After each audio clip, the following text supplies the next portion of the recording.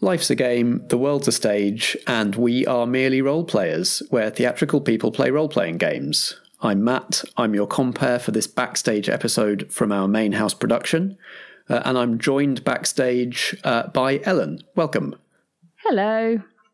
So, Ellen, the purpose of this episode is, when we did your character creation for Jess Butterworth, we were introduced to another character that comes with her.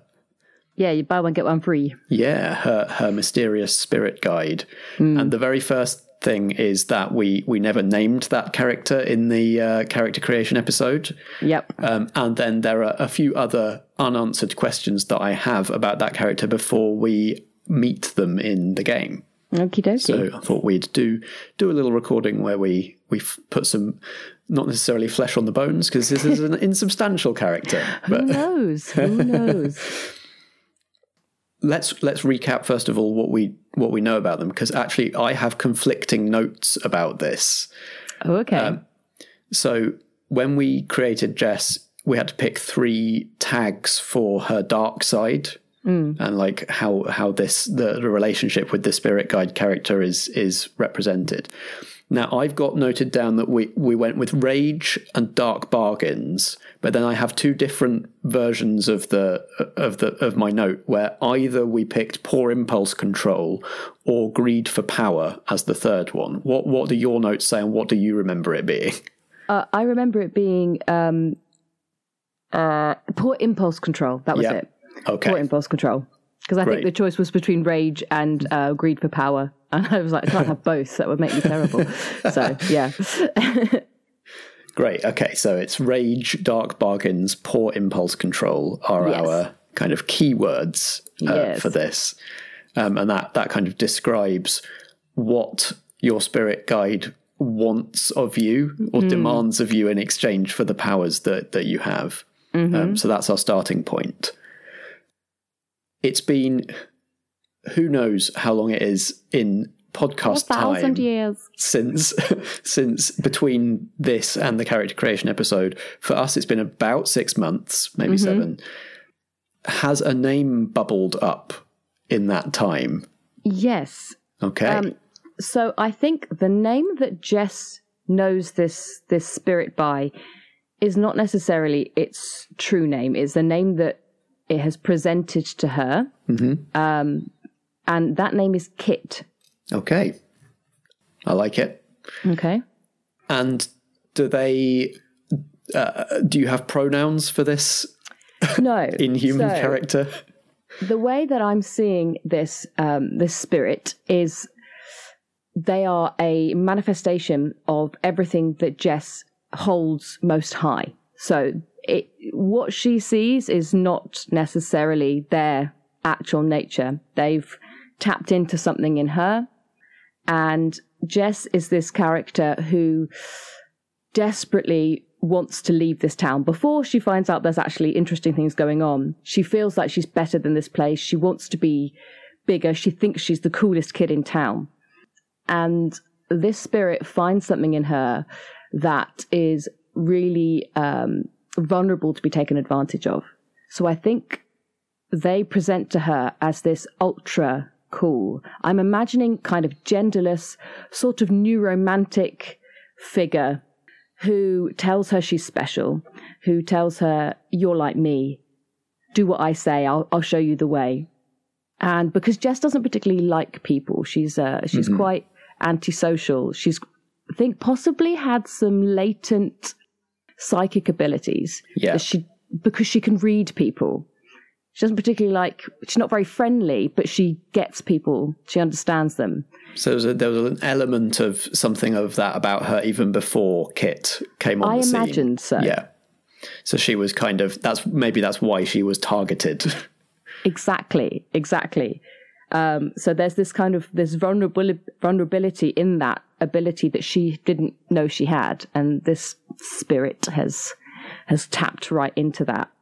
Because I think generally she is quite cynical about people in general. So this character has to really have some kind of allure to her And I think that allure is a promise that she is as special and as cool as she thinks she is.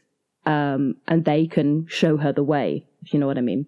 Yeah, I really like this idea of like it's a supernatural being, and everything is very, very magical about it, but the sort of the dynamic of the relationship is still that quite grounded, recognizable, like cool, slightly older person who you want to be like, and totally.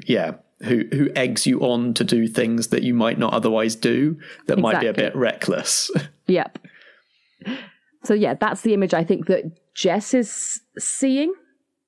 I don't necessarily want to say what the true nature is, because Jess doesn't know, so I don't know.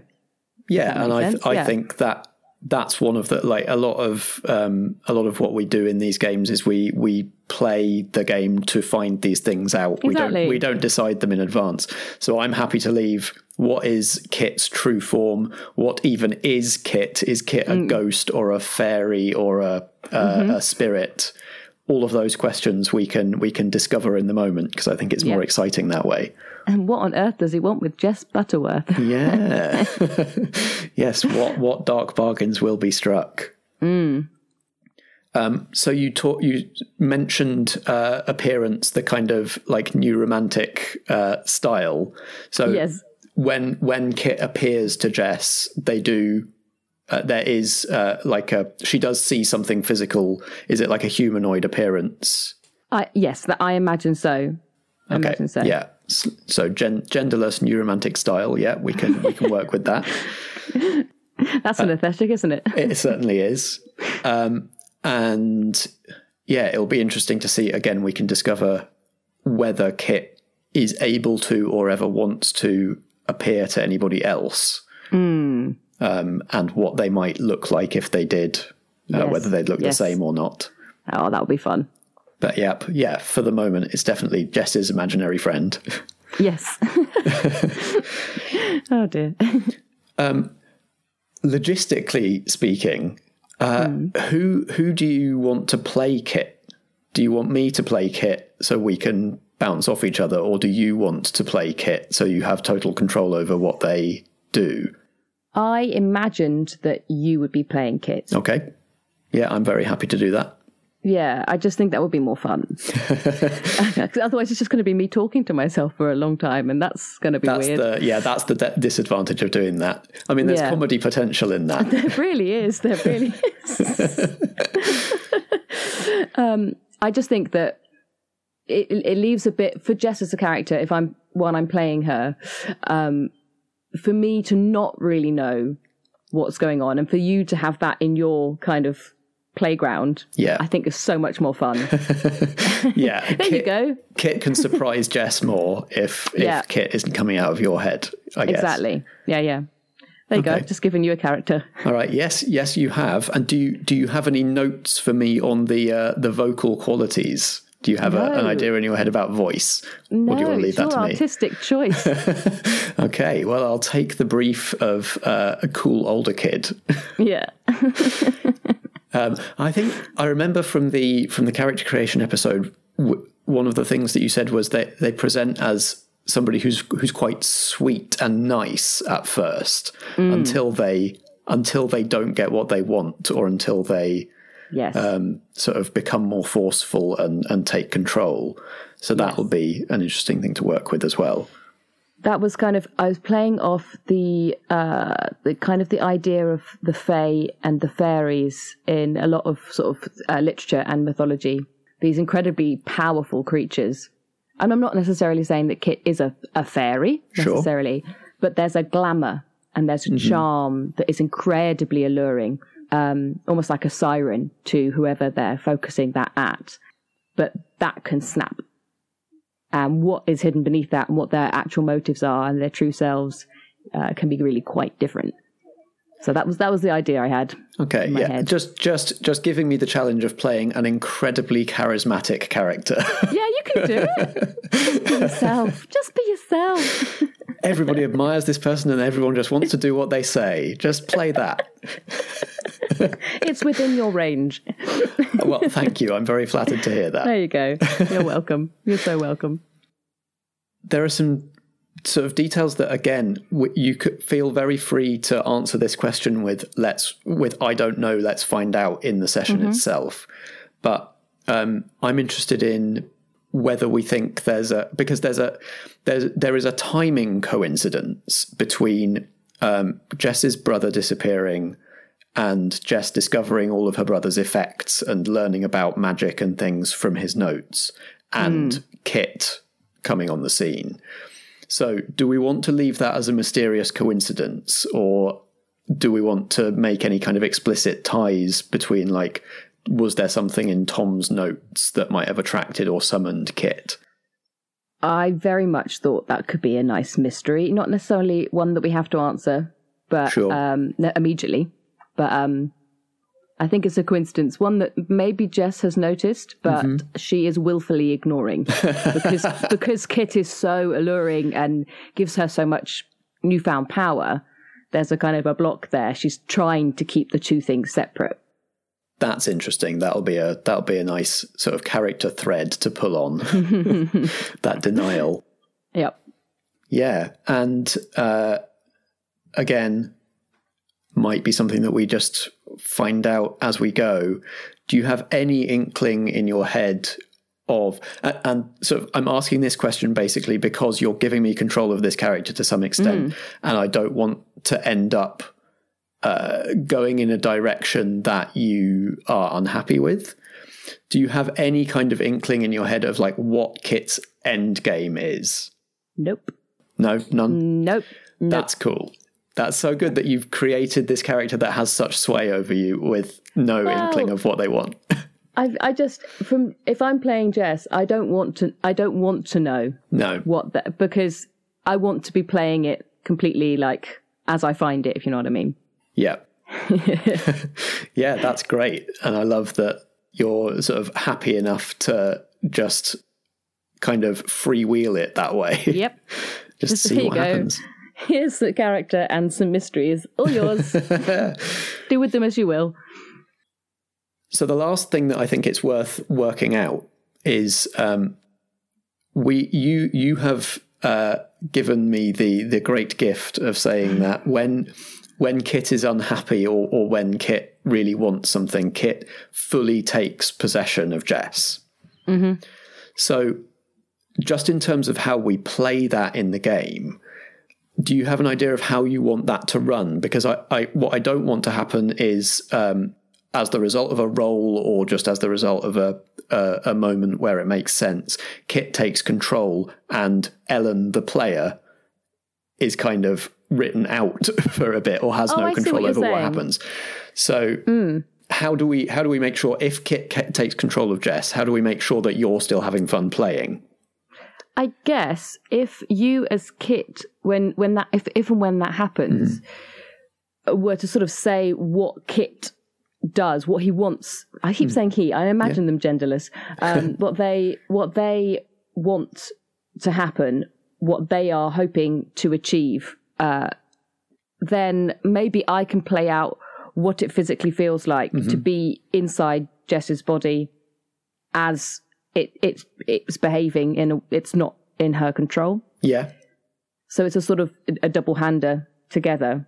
Yeah, that sounds good. Does that make sense? Yeah, I think so. And it might be quite a nice reversal of the normal way things work, where Jess is doing things and Kit is maybe commenting or offering suggestions, that suddenly there's a reversal of actually Kit is the one acting and all Jess can do is comment and plead and whatever. Yeah, exactly. And I mean, there might be nice moments where there is a kind of a battle for power between, the two characters of who actually gets their objective. Yeah. It'd be lovely if there was a dice roll for that. I was going to say, I think there probably are, that there are ways that we can do that. There's the kind of the basic act under pressure move, which is kind of a catch-all for stuff that there isn't another rule for, that I think would, or one thing I could try and do is the game does suggest that when there's situations that aren't covered by the moves, but that you think are going to come up a lot, you can write a custom move for it. Oh, wow, cool. So we could do like a custom Jess battles for control of her own body move. Yes! That would be so fun. Yeah. Okay, Let's cool. do it. We'll have a think about that. I imagine that, because if we do it with the basic act under pressure, which is like, try to do something while someone else is trying to prevent you doing it, then that's a plus cool. But trying to take repossession of your own body feels a bit more weird to me. Yes, it does indeed. And I know Jess is better at weird.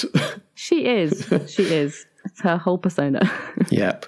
Yeah. I could see that working if I put together a custom move to run by you. It might be something like, if you get a full success, you take control back. If you get a failure, then Kit just gets to do what they want without any kind of hindrance. And on a mixed, maybe you get to kind of like temper the effects of what they're trying to do or something along those lines. I mean, if you're up for that, that sounds really good. 100%. I think that'd be a really fun way to handle it. Yeah, wicked. Nice. Okay, well, now I have to make sure that Kit tries to take control so that we can get use out of that. Yeah. I'm sorry, I've handed you so much. There you go. So much stuff. Yeah, no, I think it's going to be great. Cool. I'm excited. Yeah. So that's all the stuff that I had that I'd been concerned about or wanted to make sure that we sorted out before Jess appears on stage. Was there anything that you wanted to any other details that have come to you since we did the backstage episode, or anything else that you think we need to sort out how it's going to work? No, I think that was the main stuff. So as you said, the first recording was many, many months ago. So having had a chance to listen to that back, though that was the main kind of like empty question mark bubble. And I feel, I'm really happy with what we've come up with there. Brilliant. Me too. Excellent. Well, Jess was already ready to play, but now Kit is as well. Ooh. Fabulous.